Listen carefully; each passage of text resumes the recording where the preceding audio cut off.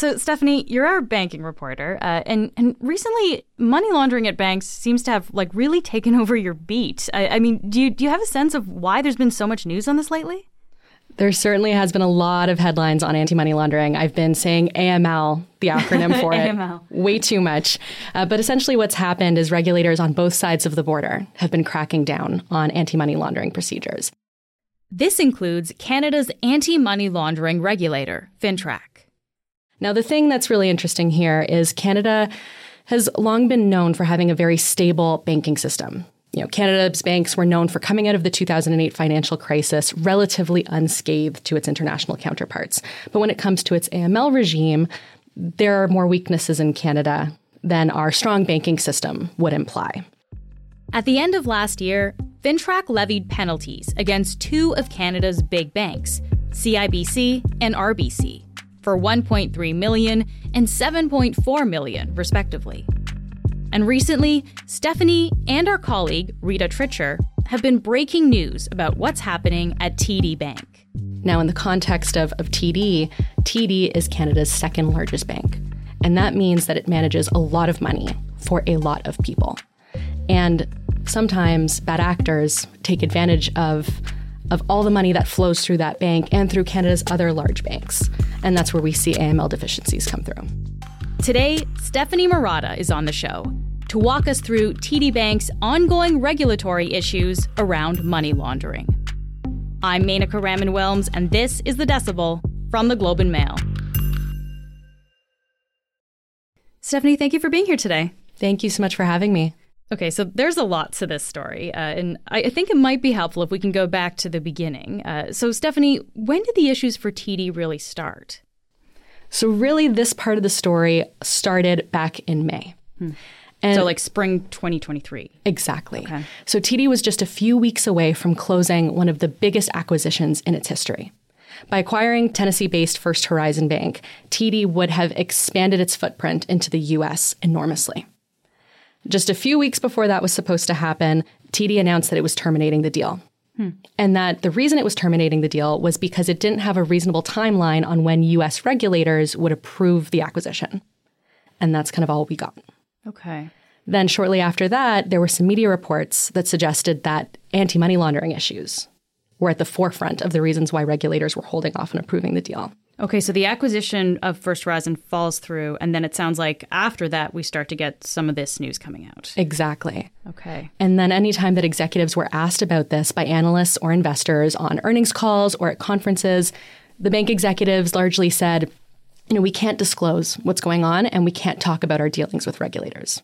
So it's been a bit of a mystery.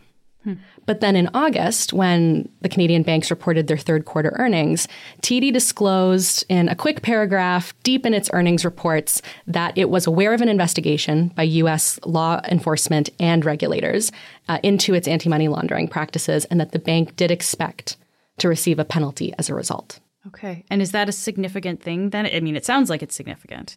It's significant. In one part, it mentioned that one of those law enforcement bodies was the U.S. Department of Justice. And we very rarely see the DOJ take such a high level of interest in Canadian banks. That's not to say it's never happened. It's just it is a significant thing to see. Why would TD announce that, though? That seems like bad news that maybe they would have liked to make not so public. That's a very good question. And on the other side of the argument, people have been asking, why didn't they say that sooner? So all publicly traded companies are required to disclose when there's something material that could affect their earnings. And that's fancy business speak for there's a charge or an expense that is large enough that it is going to affect the profit or the level of the earnings that they report, and it could potentially affect their share price. Okay. So we don't know at what point this happened, at what point TD became aware of the extent of this, but you could assume that there came a point where TD decided this is significant enough that we do need to make our investors aware of it. Although you said it sounded like it was a little bit buried in this report. So they weren't trying to make too much noise around it, but people certainly found out because of that. Right. If you're an investor or a banking reporter, you're looking for it. Otherwise, it wasn't the most obvious spot to put it. As you said, these are significant probes. How much are these probes by U.S. agencies, I guess, going to cost TD? Because it probably comes down to money here. We've had a couple of different estimates from analysts that cover banking. Those estimates have ranged from $500 million to $1 billion in U.S. dollars, that is. To compare, recently the OCC, or the U.S.'s main banking regulator, levied a penalty on RBC of $65 million. So the difference between that $65 million charge and what analysts are estimating for TD, that's a very wide margin. Yeah. So, Stephanie, we're talking big picture here, but do we know how money laundering actually happens? Like at an individual branch level, how does this happen? So there was a really interesting case that came out of the U.S. recently that offered us a really interesting look into how this sort of thing happens at the branch level, for example. So there was a former TD employee in New Jersey who was charged with helping and assisting launder millions of dollars of drug trafficking proceeds from the U.S. to Colombia. And in the court documents, the authorities allege that through his position at the bank, he had the ability to open accounts and also create a number of different bank deposit cards. And that this employee was allegedly doing this knowingly for individuals who were going to use those accounts to launder money. Okay. Through the court documents, the authorities also allege that this employee accepted several bribes to perform this type of work. All right, so we've talked about the troubles TD Bank faced last year in the U.S., but it is now back in the news again, not for good reasons. So, Stephanie, what is happening now at TD? So my colleague Rita Churcher and I found through our reporting that FINTRAC is now preparing to levy a significant penalty on TD in relation to weaknesses that the regulator found in its anti-money laundering practices. The amount under consideration that we've heard from our sources is around $10 million. This is significant because in December, FINTRAC levied its biggest penalty on record when it comes to a Canadian bank. It levied a penalty of $7 million on RBC. Now, if the $10 million penalty sticks for TD, that would make it the newest record level setting penalty on a Canadian bank. Now, TD has the opportunity to appeal that. We don't know if they are or what's happening behind the scenes. So that amount could change. Okay, but as you're saying, so the biggest ever penalty so far, and then also the third penalty recently, because you said RBC and CIBC also got penalties recently. So this has become a bit of a trend, it sounds like, in the last little bit. That's right. This is all very much in the line of the regulator showing and displaying its efforts to crack down on anti-money laundering issues. There is a global agency that is going to be conducting a review of Canada specifically in 2025. So this could be part of the effort that we're seeing, that there's a more concerted focus on getting Canada up to speed in preparation of that review that's to come. Okay, so in Canada, we want to kind of get our ducks in a row before this other probe we'll be investigating next year. Okay.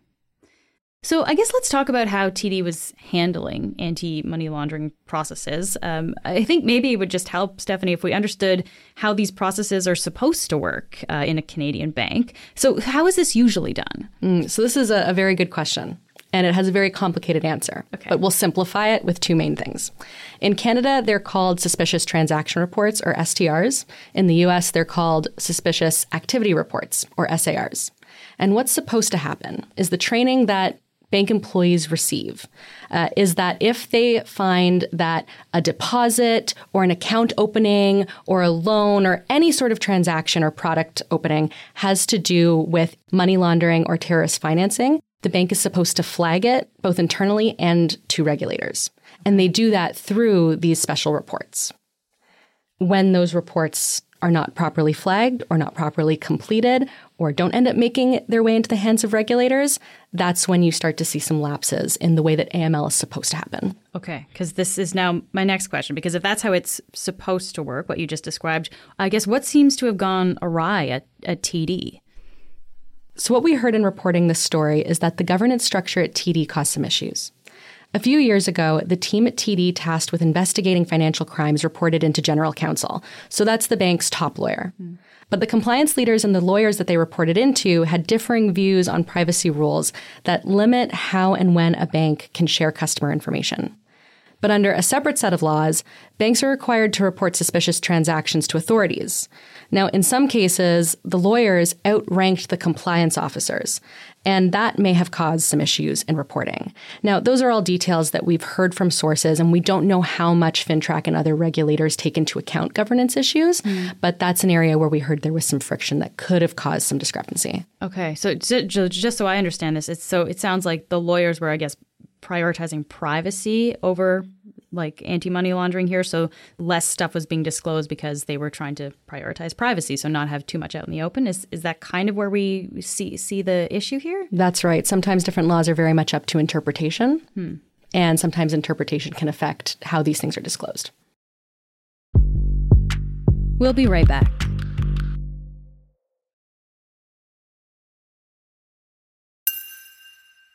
All right, so there's some very specific stuff that sounds like it was going on at TD that potentially maybe was part of this.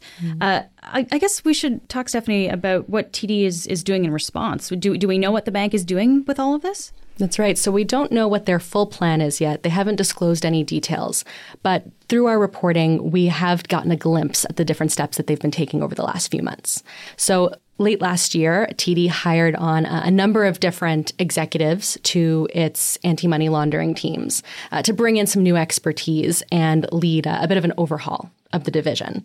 One of those executives we heard is in particular tasked with reducing TD's reliance on third-party services to monitor their AML transactions and instead bring that talent in-house. So all that monitoring is happening within TD premises. Another example that we heard through our reporting is that TD has hired McKinsey and other consultants to help consult on its regulatory practices and some of the issues that it's working through. Okay.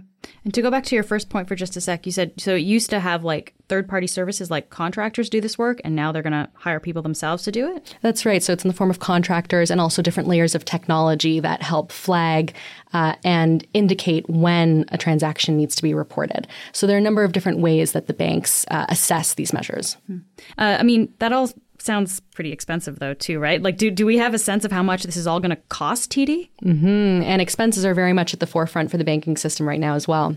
For what it's worth, across all of the banks, their expenses have gone up over the past year due to inflation and a number of different cost issues. In particular, part of the expenses that TD expects is in the amount that it's going to cost them to address these AML discrepancies. So what we heard in fourth quarter earnings from bank executives was that they expect to post between a $200 million and $250 million loss in its corporate segment per quarter. Per quarter. And that's directly related to the enhancements that the bank is making on its risks and controls procedures. Okay. And so what is likely to happen next, I guess, with these regulatory probes? Do we know? So the first thing that we're waiting for is FINTRAC's report, which is expected to come out over the next few months. The big thing that investors are watching for, really, is the U.S. probe. That's the review that's going to come with potentially the heftier penalty, perhaps some other non-monetary penalties that prevent TD from doing certain activities.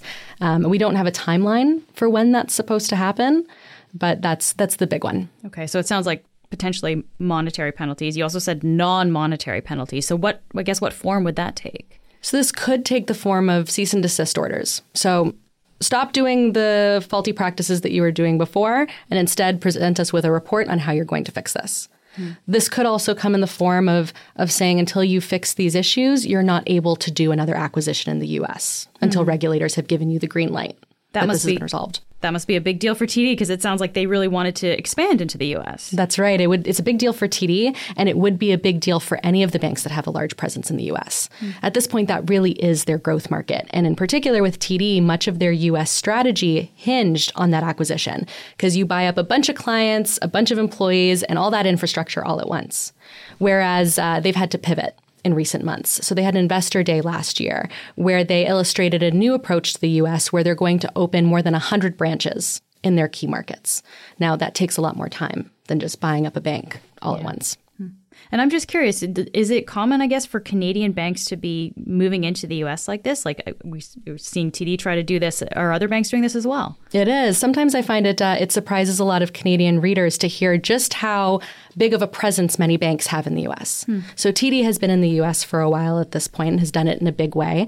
Last year, we saw BMO close its acquisition of California-based Bank of the West, which expanded its reach into several states, plus California, which is a huge market.